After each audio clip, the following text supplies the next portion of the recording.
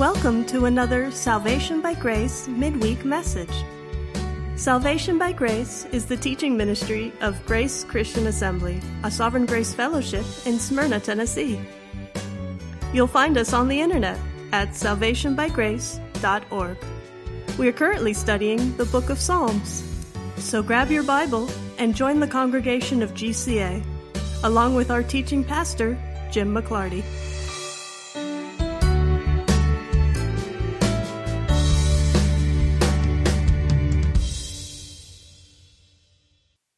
I am glad to see you all this evening. We are going to look at the next two Psalms, Psalm 63 and Psalm 64. Neither of them are particularly complicated, and you could just read by them or read through them and think, well, that's just a very lovely psalm. That's nice. It's the backstory that is really, really interesting. If you understand the backstory, especially behind Psalm 63, then you understand the theology that David was committed to. We have talked several times in looking at the background of some of these psalms. We've talked about David's acknowledgement of the covenant that God has made with him. And because he knows that God has given him unconditional promises that belong to him and his posterity, he has confidence in God despite his circumstances. However, what we're going to see tonight is equal with the fact that David knows the promises of God, the covenants of God.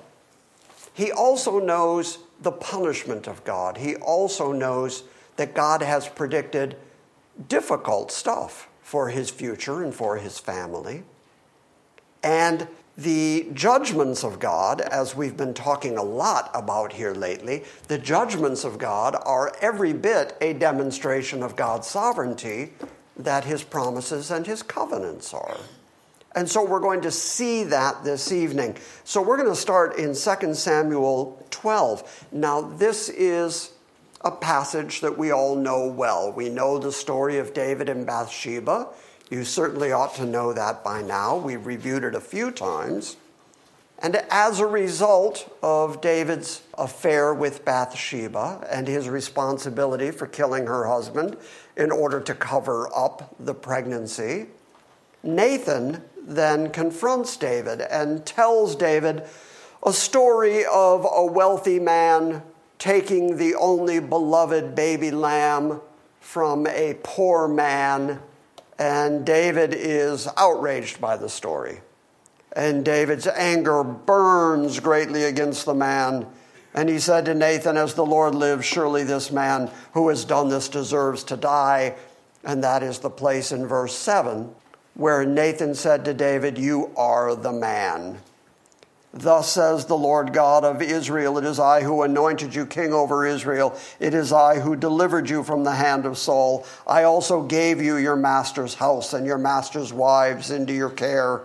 And I gave you the house of Israel and Judah. And if that had been too little, I would have given to you many more like things.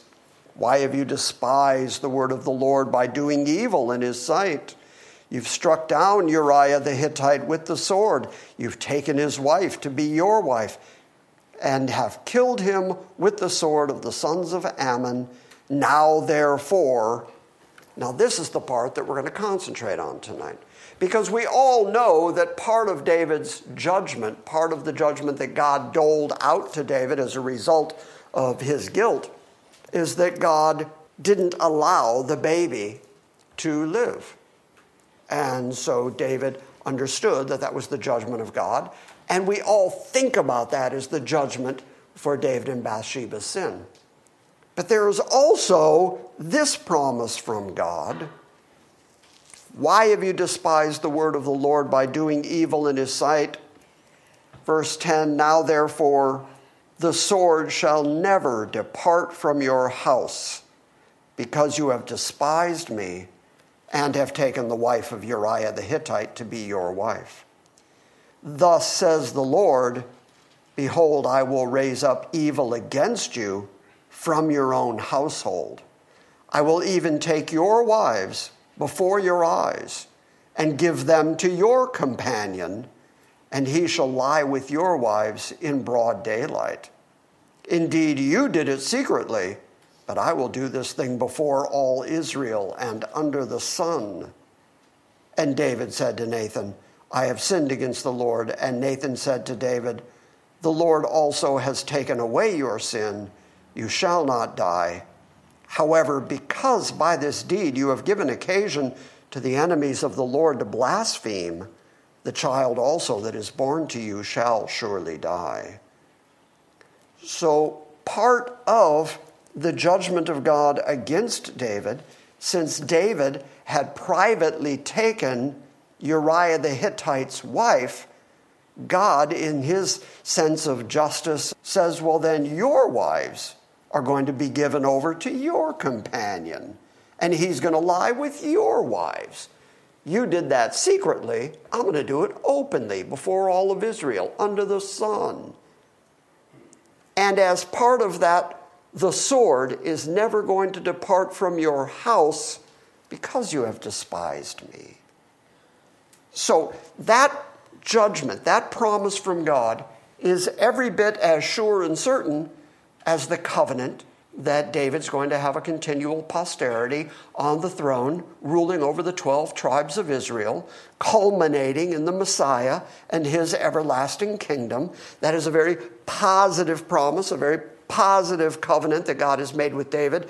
But he also has this very negative promise. And both the positive and the negative both show the sovereignty of God, because God said in advance that he was going to do this. This is going to happen. So now turn over to chapter 16 of 2 Samuel. Remember that David's enemies are going to rise up out of his own house.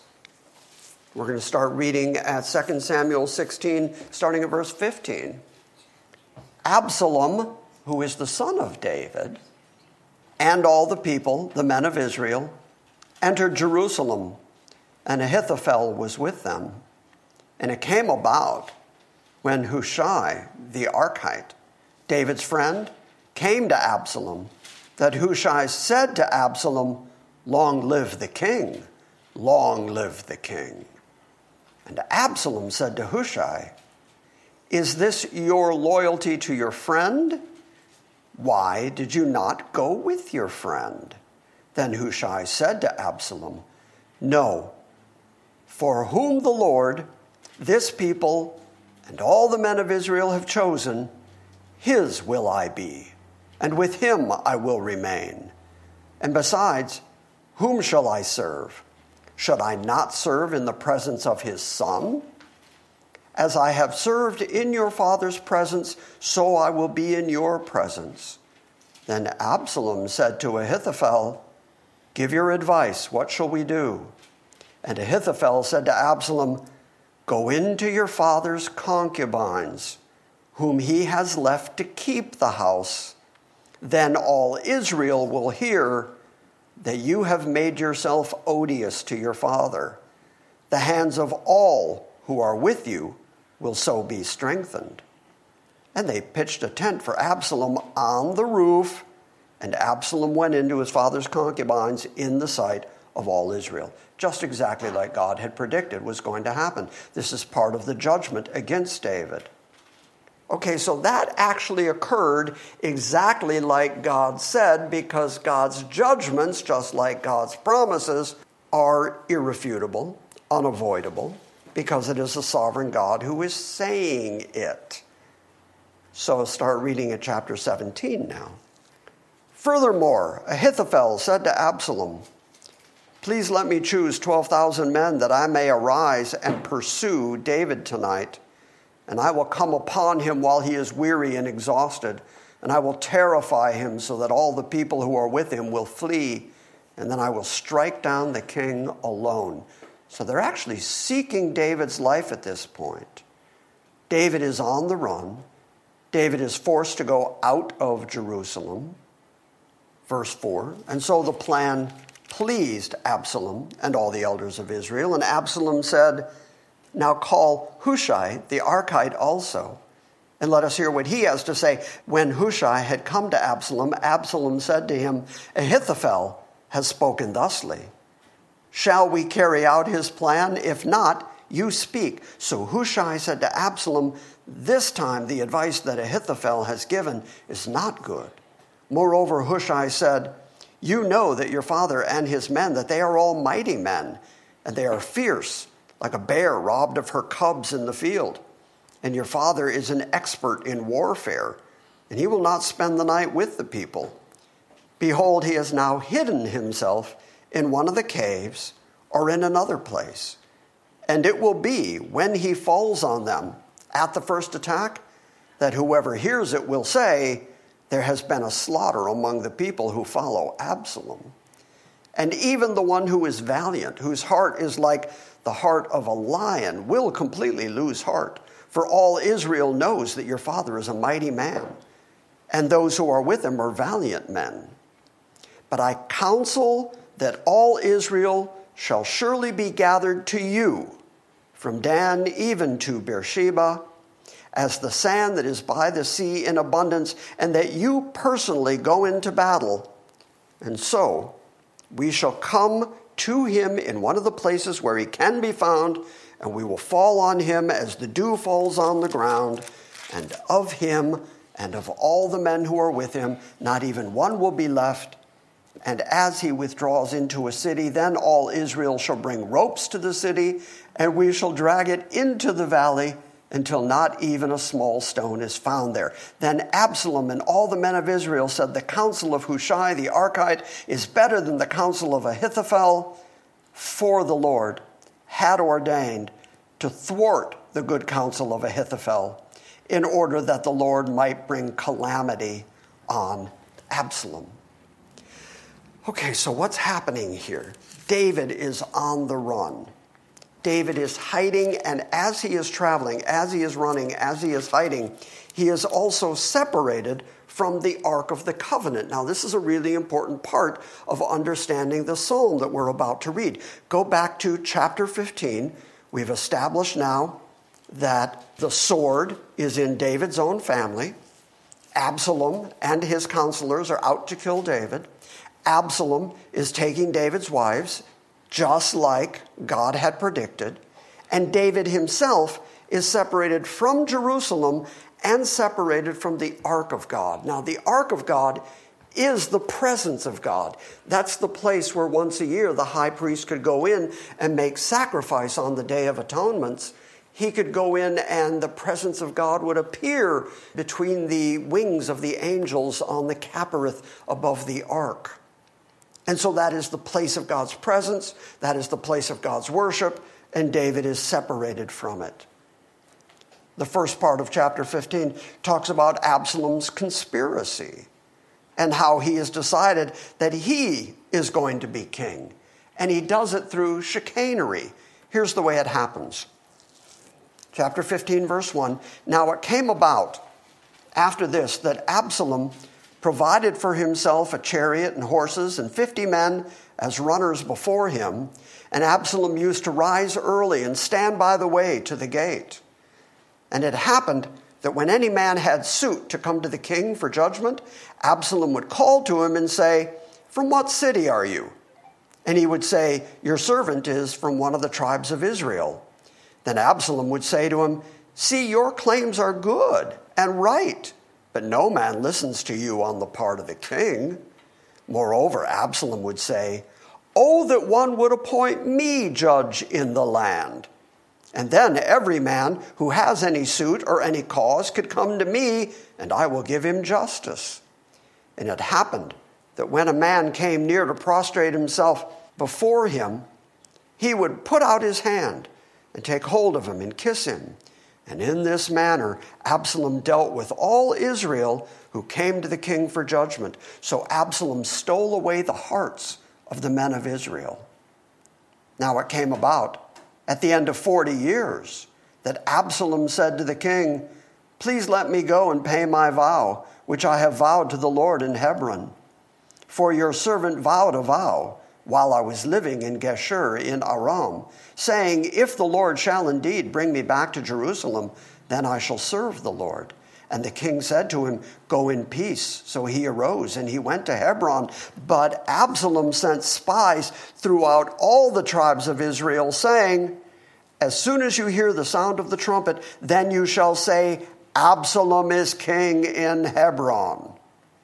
Then 200 men went with Absalom from Jerusalem, who were invited, and they went innocently, and they did not know anything about it. And Absalom sent for Ahithophel, the Gilonite, David's counselor, from the city of Gilo, while he was offering sacrifices, and the conspiracy was strong, for the people increased continually with Absalom. And then a messenger came to David, saying, "The hearts of the men of Israel are with Absalom."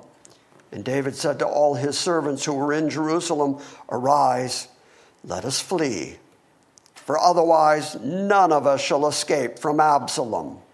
Go in haste, lest he overtake us quickly and bring us down, and bring down calamity on us, and strike the city with the edge of the sword."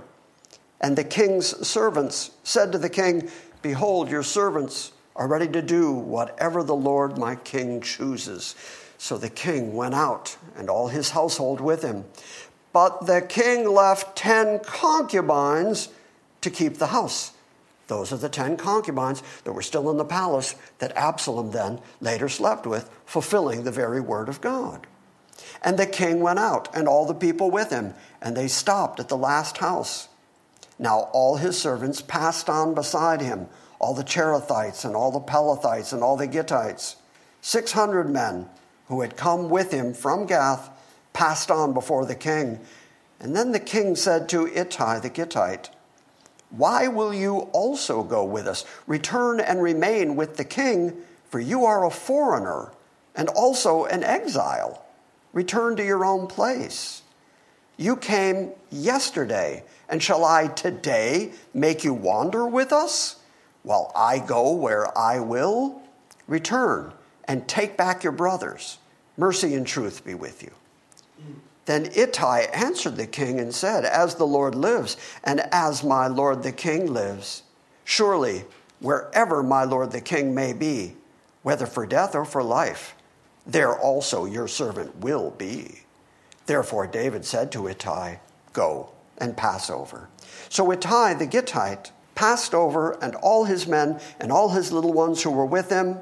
And while all the country was weeping with a loud voice, and all the people passed over, the king also passed over the brook Kidron, and all the people passed over toward the way of the wilderness. Now behold, Zadok also came with all the Levites with him, carrying the ark of the covenant of God. And they set down the ark of God. And Abiathar came up until all the people had finished passing from the city. And the king said to Zadok, "Return the ark of God to the city. If I find favor in the sight of the Lord, then he will bring me back again, and he will show me both it and his habitation. But if he should say thus, 'I have no delight in you,' behold, here I am. Let him do to me as seems good to him." The king said also to Zadok the priest, "Are you not a seer? Return to the city in peace, and your 2 sons with you, and your son Ahimaaz, and Jonathan the son of Abiathar. See, I am going to wait at the fords of the wilderness until word comes from you to inform me." Then Zadok and Abiathar returned the ark of God to Jerusalem and remained there. And David went up the ascent of the Mount of Olives, and wept as he went, and his head was covered, and he walked barefoot. Then all the people who were with him each covered his head and went weeping as they went. Okay, so one more thing. Turn to chapter 16. We're going to start reading at verse 5. All of these pieces are going to fit together in just a moment. You need to know that these are all happening to David because God in his sovereignty put these judgments on David. That the sword was not going to leave his house, that his wives were going to be slept with in broad daylight. All of this is happening to him because God had said so. And David knows what Nathan has told him. David knows that these judgments are coming directly from God. David understands that he is under well-deserved judgment, and David knew he was guilty, which is why he could say, if I live, I'll get to come back and see the ark, and I'll see Jerusalem. And if I don't live, God can do whatever he wants with me.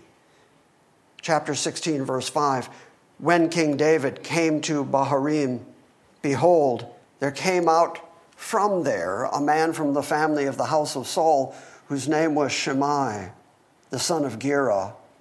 And he came out cursing continually as he came. And he threw stones at David and at all the servants of King David. And all the people and all the mighty men were at his right hand and at his left. And thus Shimei said when he cursed, get out, you man of bloodshed, you worthless fellow. The Lord has returned upon you all the bloodshed of the house of Saul, in whose place you have reigned. And the Lord has given the kingdom into the hand of your son Absalom. And behold, you are taken in your own evil, for you are a man of bloodshed. Then Abishai, the son of Zeruiah, said to the king, why should this dead dog curse my lord the king? Let me go over now and cut off his head. But listen to David's response. But the king said, what have I to do with you, O sons of Zeruiah? If he curses, and if the Lord has told him, curse David, then who shall say, why have you done this? Then David said to Abishai and to all his servants, behold, my son, who came out from me, seeks my life. How much more now this Benjamite? Let him alone. Let him curse, for the Lord has told him. Perhaps the Lord will look on my affliction and return good to me instead of his cursing this day. So David and his men went on their way, and Shimei went along on the hillside parallel with them. And as he went, he cursed and cast stones and threw dust at him. And the king and all the people who were with him arrived weary, and he refreshed himself there. Turn to Psalm 63. The prescript, the heading of this psalm, says, a psalm of David when he was in the wilderness of Judah. That's everything we just read. David's got his own son trying to kill him. His whole house has been turned upside down.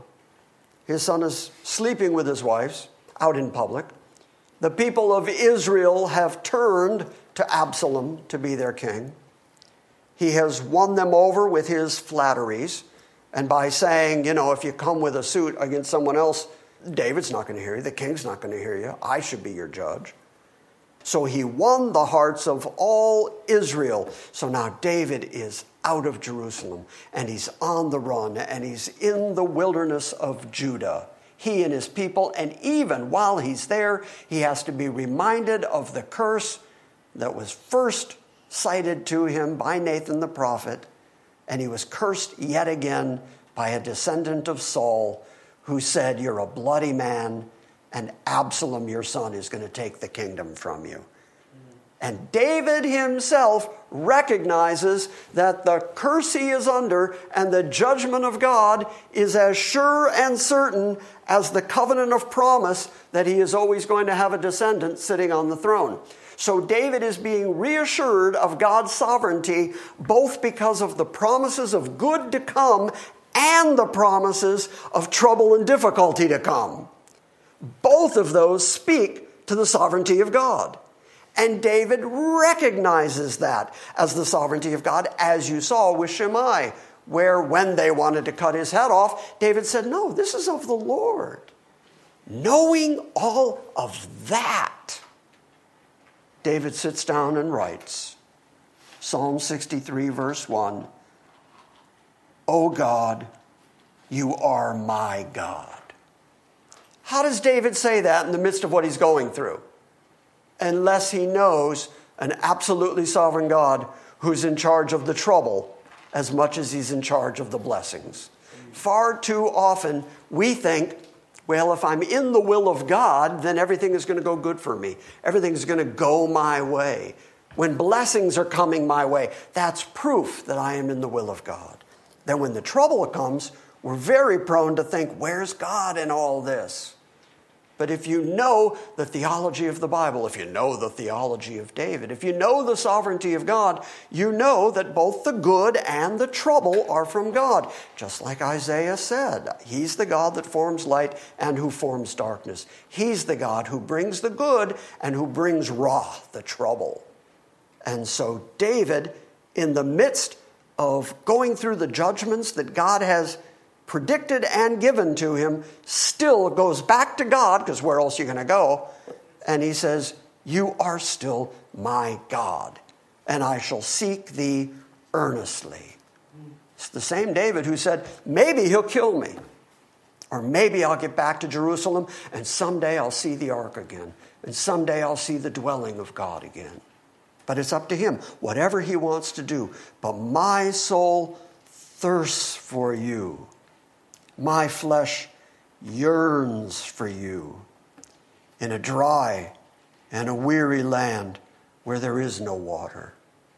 Now, David might be saying quite literally, while he's out there in the wilderness, he's having trouble with finding water. But he might also be saying, the kind of longing that I have for you is the kind of longing that hits human flesh when it doesn't have adequate water. So he's comparing his longing with extreme thirst, extreme desire. Thus I have beheld thee in the sanctuary, to see thy power and thy glory, because thy loving kindness is better than life. So this is so very interesting theologically. Here is David saying, I know the promise you've made me. I know the unconditional covenant you've made me. I know my posterity is going to sit on the throne everlastingly. And I know that Nathan has said that even though I am extremely guilty, that my sin has been forgiven because of the loving kindness of God. Even though I'm guilty and I have to pay a price, sin still has a price. David is still on the run because of his sin and because of his rebellion against God. But everlastingly, he is secure because God has forgiven his sin and God has made him covenantal promises through his loving kindness. So David can say, even if you kill me, even if I don't make it back to Jerusalem, even if I never see your ark again, knowing your loving kindness is better than being alive. It's remarkable theology. Because thy loving kindness is better than life, so my lips will praise you. In the midst of the terrible situation David's in. Sometimes I think we read these stories about David and we just kind of go, yeah, well, that happened. But from David's perspective, this is terrible stuff. And yet, his response is to praise God. My lips will praise you. So I will bless you. I will speak well of you. I will eulogize you. So I will bless you as long as I live. And I will lift up my hands in an act of praise to your name. My soul is satisfied as with marrow and fatness. In other words, if I was eating to the full, if I had plenty of fatness and marrow to eat, I'm satisfied. My soul is satisfied. And my mouth offers praises with joyful lips. When I remember thee on my bed, I meditate on thee in the night watches, for thou hast been my help, and in the shadow of your wings I sing for joy. So this language of joy and security and contentedness and satisfaction is in the midst of running for his life, Absalom trying to kill him. He's got people with him who are running with him. He's out of Jerusalem. He's away from the ark. He's away from the worship of God. And yet he can say, knowing you, God, is enough to satisfy me. And I will think about you. I will meditate on you. And I will sing for joy because I'm under the shadow of your wings. My soul, verse 8, my soul clings to you. Thy right hand upholds me. But those who seek my life to destroy it will go into the depths of the earth, and they will be delivered over to the power of the sword. And they will be like prey for the wild animals, for the foxes. But the king will rejoice in God. Everyone who swears by him will glory, for the mouths of those who speak lies will be stopped. So despite his terrible condition, despite saying, if God kills me, he kills me, he's still in praising God, in worshiping God, in singing to God, recognizes yet again, God is my protection. God has his wings over me. God is going to protect me. And those enemies that are trying to keep me off the throne, though I am there because of God's own promise, those people are ultimately going to be destroyed. They're going to go into the depths of the earth. They're going to be delivered to the power of the sword. They're going to be like prey for foxes. But as for me, I rejoice. And I emphasize yet again, he was rejoicing in terrible circumstances. So in other words, the worship of God, rejoicing in God, singing to God, praising God, recognizing God, trusting God, is not dependent on your circumstances. It is dependent on who he is. And because he is God Almighty and because he is God the Sovereign One, the circumstances you're in are in his hands. So when you're going through the difficulties of life, worship God. Far too often, and I've seen it so many times, far too often when things are going good, that's when people drift away. That's when people forget to worship God. That's when people forget to praise God. But God knows that he can bring about trouble in a person's life, and it will drive them to their knees, and it will remind them that they have nowhere to go but God. And that's certainly what David is demonstrating here. So that's why I wanted you to know the backstory first, so you could know the terrible circumstances he's living with as he is declaring this great joy in the loving kindness of God. Psalm 64. For the choir director, a psalm of David. Hear my voice, O God. Hear my voice in my complaint. Preserve my life from dread of the enemy.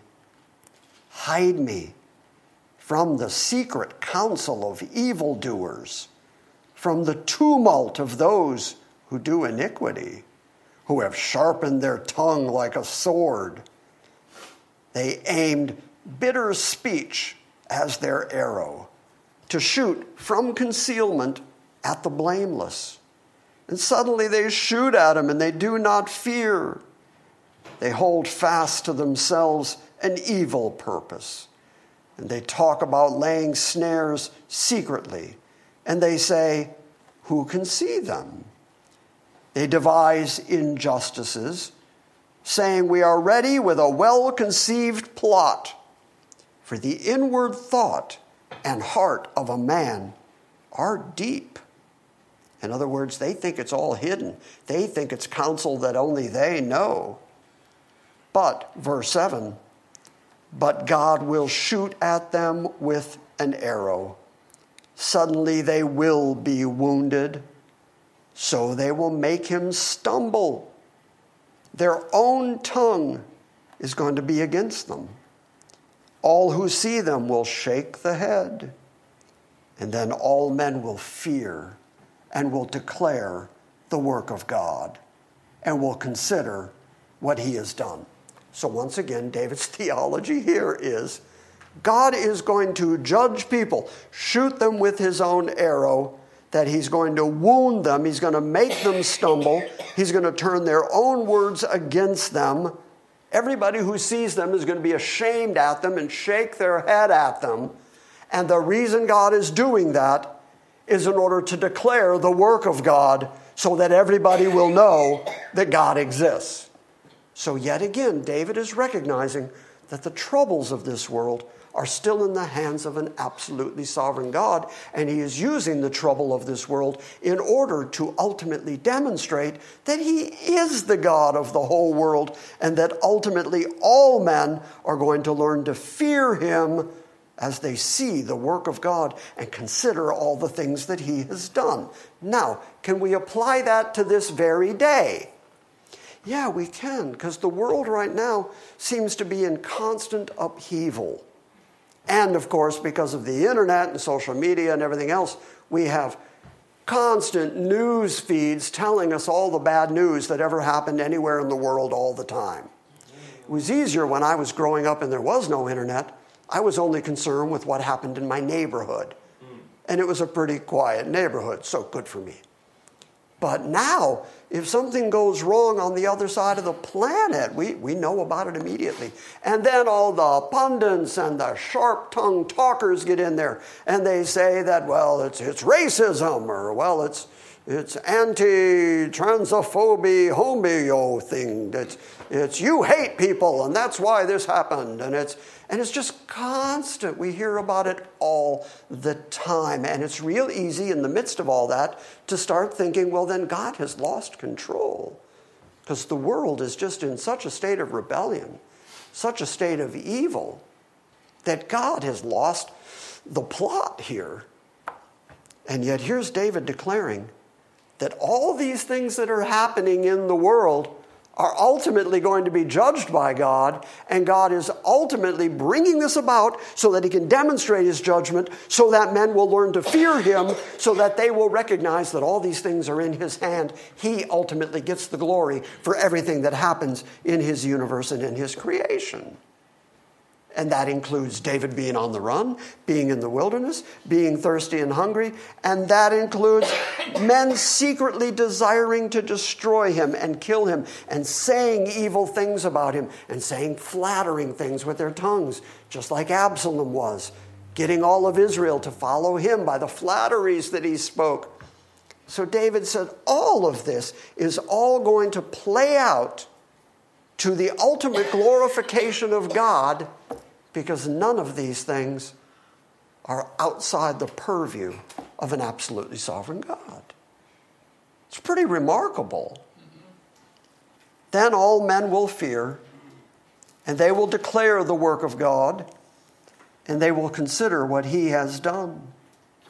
And the righteous man will be glad in Yahweh and will take refuge in him.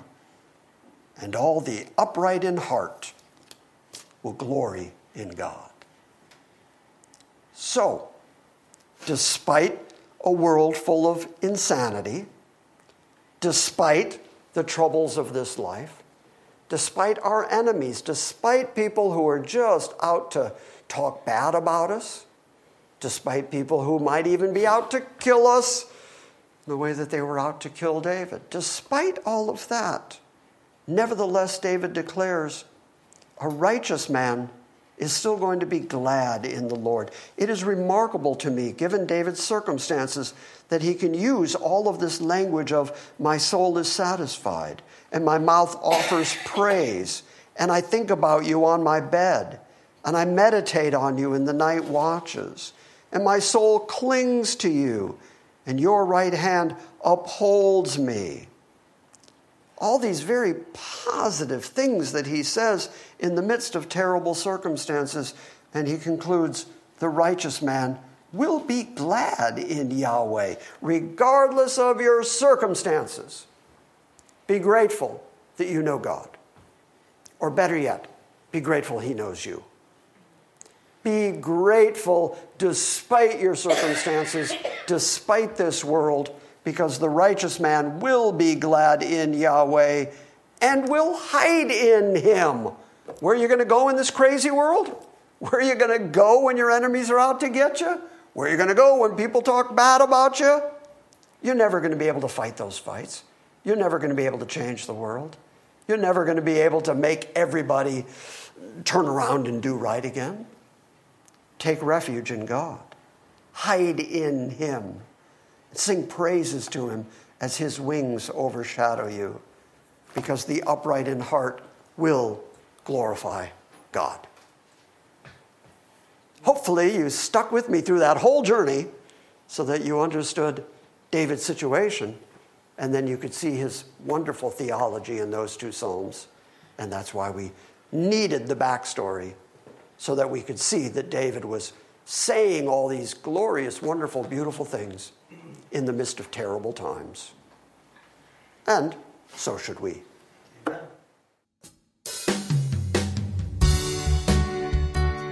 Thank you for listening to this week's Salvation by Grace Midweek message.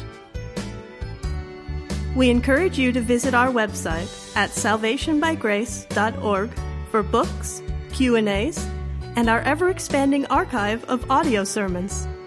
And we invite you to join us next time when we gather around the Word and study the sovereign grace of God.